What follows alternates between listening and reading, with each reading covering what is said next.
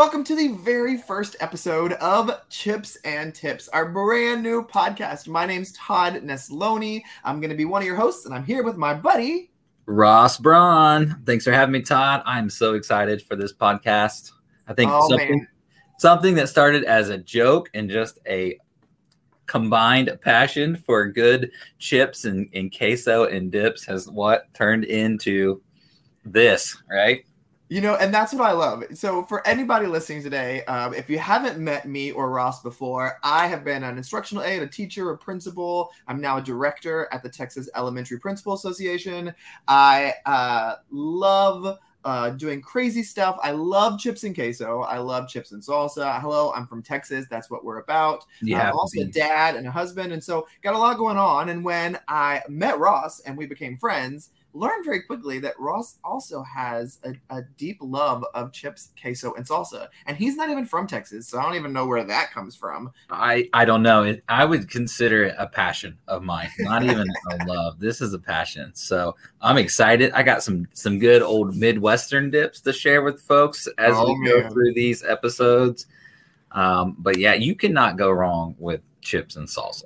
I mean, what our plan is for this podcast series, just for those of you jumping in and like, what in the heck is this going to be about? So because of our deep love of these things, we also love just talking about life and just talking about things that are going on, whether it's in our careers, whether it's in our personal lives. And so we wanted to bring a podcast that not only would share some great chips that maybe you haven't heard of or thought of, some great dips, recipes, restaurants who serve them, things like that, but also have a tip or two in every episode for you to leave us. So whether you need your belly full or your head or heart full, we're going to provide something for you today.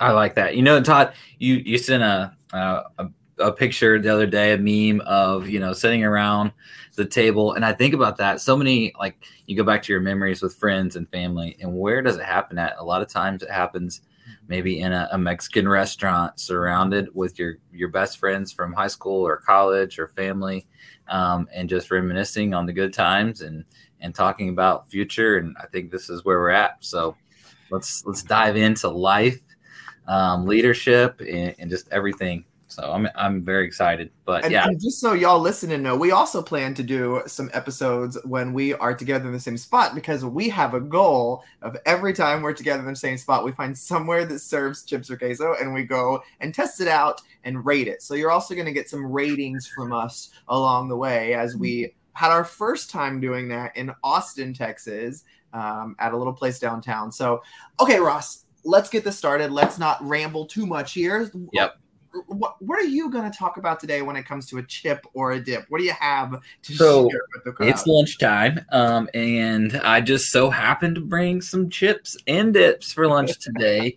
So I got some good, just regular tortilla chips here, and some. Now you say regular. What brand are we talking about? You know what? Everybody has one. I got great value, regular cantina style. Love it. Dips. And my dips here are both great value as well. And I'll start with this one. It's a black bean and corn. And this is my favorite salsa for sure if I'm buying it through the store. Okay. And I've tried lots of different styles, but great value. And they put out a great product there. And then just a good old con queso sauce as well. So I love the way you say that little bit of Midwestern draw in there. There are chips being eaten today in the office. That's right. You can hear the nice little crisp of a crunch. It's all in the crunch. So when I was thinking about which one I was going to share for this episode, I got to let people know. Ross and I had this conversation like a week or so ago, and I love a good pickle. Now there's not a certain, like, I like spicy. I don't care if it's bread and butter. Like, I love this. I love it sliced though. I prefer that. But in Texas a couple of years ago before COVID, we saw online on Facebook once about this pickle fest, where it was like in some part of Houston where you could go and all these vendors would be set up with all these different pickled type things. And so my wife and my sister-in-law and brother-in-law and I, we were like, okay, we all love pickles. Let's go check this out. And it was free. So, I mean, what's the heck? Nothing wrong with that. To try it. Yeah. So there were so many great pickle things there, but there was a company there that I'd never heard of before called Pickle Smash. And what they do is they make salsas out of pickles. Hmm. And at first I thought, I love the tang or the sweetness of a pickle, but I don't know if I want it in my salsa. Like, I like my salsa to have that robust tomato kick or something like that, or be like an avocado based one. Oh my goodness. We are addicted. So much so that on Black Friday, we ordered like 7 jars of it. And one is coming to Indiana. That's right. One is getting sent to you because you were Okay. like, I don't know about that. And I thought, well, if I can get Ross on board, then I can get Ross on board. So I encourage you guys, go check out Pickle Smash. And also they have like recipes and like how to use their salsa to cook things. And my goal is, once those new jars come in, to try a couple of those. But it's so good. Now, do I always want that one? No. But I love finding really cool, unique things that put a spin on other things. And so had to bring that one up to y'all here today. Love it. So I don't have a chip to share. I mean, I love a good, just regular old chip, but I'll have chips on other episodes. I just had to share that salsa because it stands on its own. It doesn't need a chip to go with it. I like it. I'm a little skeptical. I'll be honest with you. I'm a little skeptical, but I am looking forward to the jar that will be. Keep an open mind, Ross. That's what it's all about. Right. Keep it is. Open mind. Yep. So, outside of sharing these kind of things, we also want to share a tip, and we want to have our conversations go different kinds of ways. And both of us being in education, we thought, well, for the first episode, we would share something we love doing at our schools during the holiday season. Because this season, though, according to Instagram and social media, is so much fun and beauty and bright, it's also really difficult. And a lot of things are going on and everybody's running around crazy. And Ross and I were just talking about there's parades every weekend, there's Christmas programs and other holiday programs every other night, it feels like. So it's a busy time of year. So Ross, I want you to go first. So Absolutely. like when you're doing this holiday stuff and you're preparing at your school, like, is there anything you do there that you're like, I love this? Yeah. Well, and we do so much around here, and with my family, like tonight, we were like, we have to make a decision.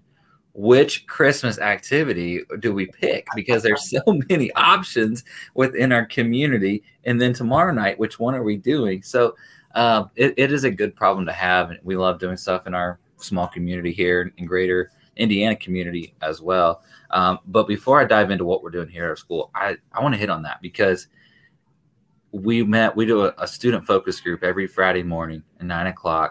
Assistant principal, SRO, and school counselor, we all sit down for about an hour each Friday morning just to talk about students and what's going on in the building. And our mission is to stay proactive. And we're talking about the week ahead and how we can support our students and teachers. And that was number one on my priority list today, was to talk about this season. Whether it's for our teachers and staff, because they're all going through things. Whether that's financially, how am I going to provide for my family and provide them with the best, Christmas, or maybe they've lost loved ones in this season. And that is always difficult time as it comes through. And so, how can us four support the staff and the teachers in this building, and then students as well, because here we try to make this the most magical place during this time of year. That's our mission at all times. But in Christmas, it's like, let's go. We're turning on the burners and we're going to ramp it up. And this is going to be a fun, magical place to be for the month of December when we're here.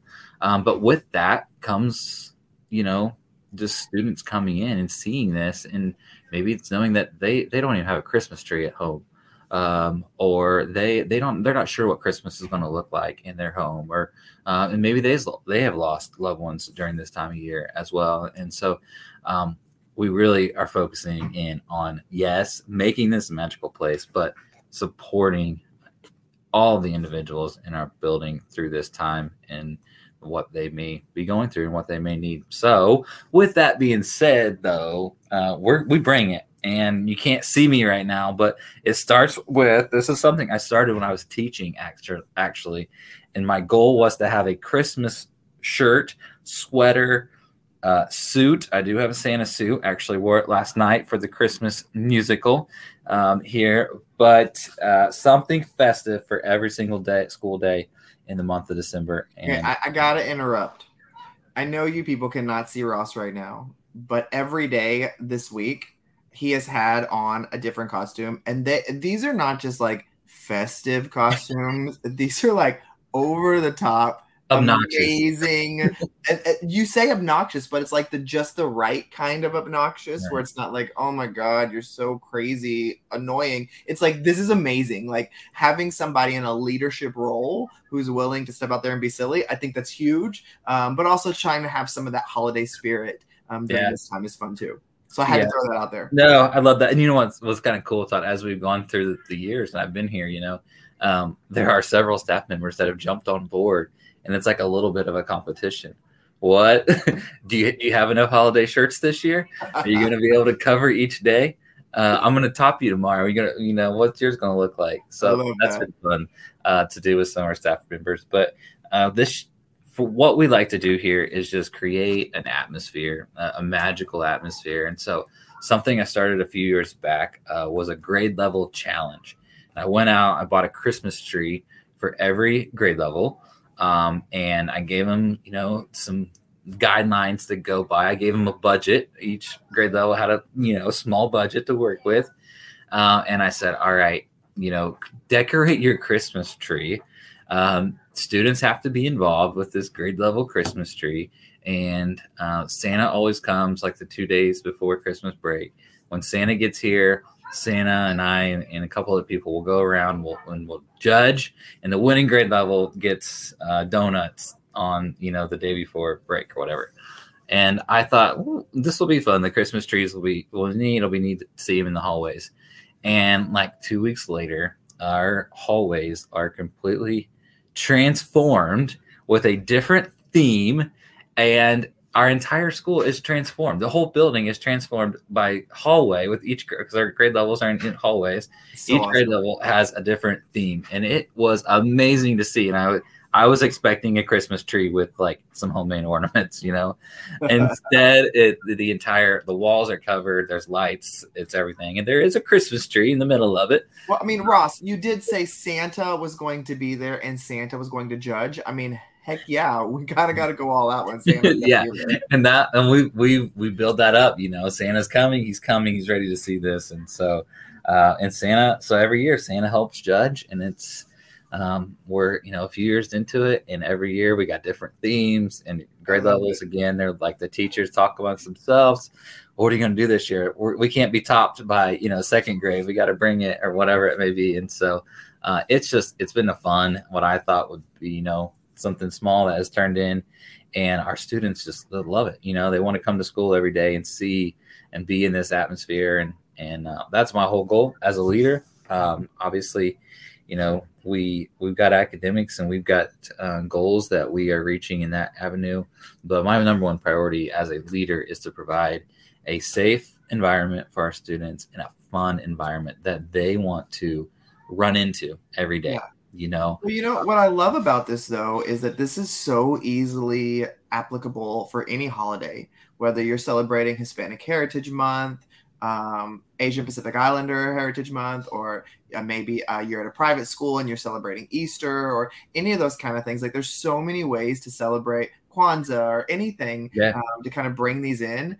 So I love this idea so much. I think about, there was one grade level at my school, as you were talking, it brought up that reminder that each classroom, there were 6 teachers, and each classroom decorated their room based after a different December holiday that was celebrated by a certain religious group or a certain part of the world, and the way that they did it. And it was so cool. It was Christmas around the world.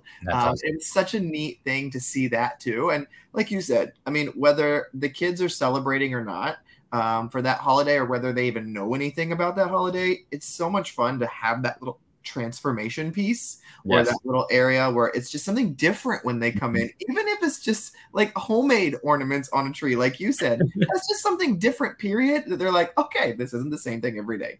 Yep, absolutely. And that's been neat too. Like, you talk about that, like, and our different grade levels have went with those different themes of different holidays around the world, and they brought those into their hallway for that particular year. And so and we did something similar to this even this past Thanksgiving. I sent out a gratitude challenge for the month, There's a whole list of ideas, and I said, you got to pick two, and let's get two. And so we had, some of our grade levels, they went to the nursing home and were volunteering at the nursing home and all different things. But then several of them, they took it to the school in the hallways, and they transformed their hallways with different gratitude ideas and what they were doing. So I love that. Well, even though we're in education, if you're listening today and you're like, okay, this is great for a school, I don't work at a school, these are things you can totally do. If you have kids at home and you want to decorate different parts of your home like this, that's a great opportunity. If you work in an office space, let me tell you, people who work in office spaces are just as competitive as people who work in a school. And so it's so easy to decorate your class, your office, or your cubicle, or your desk.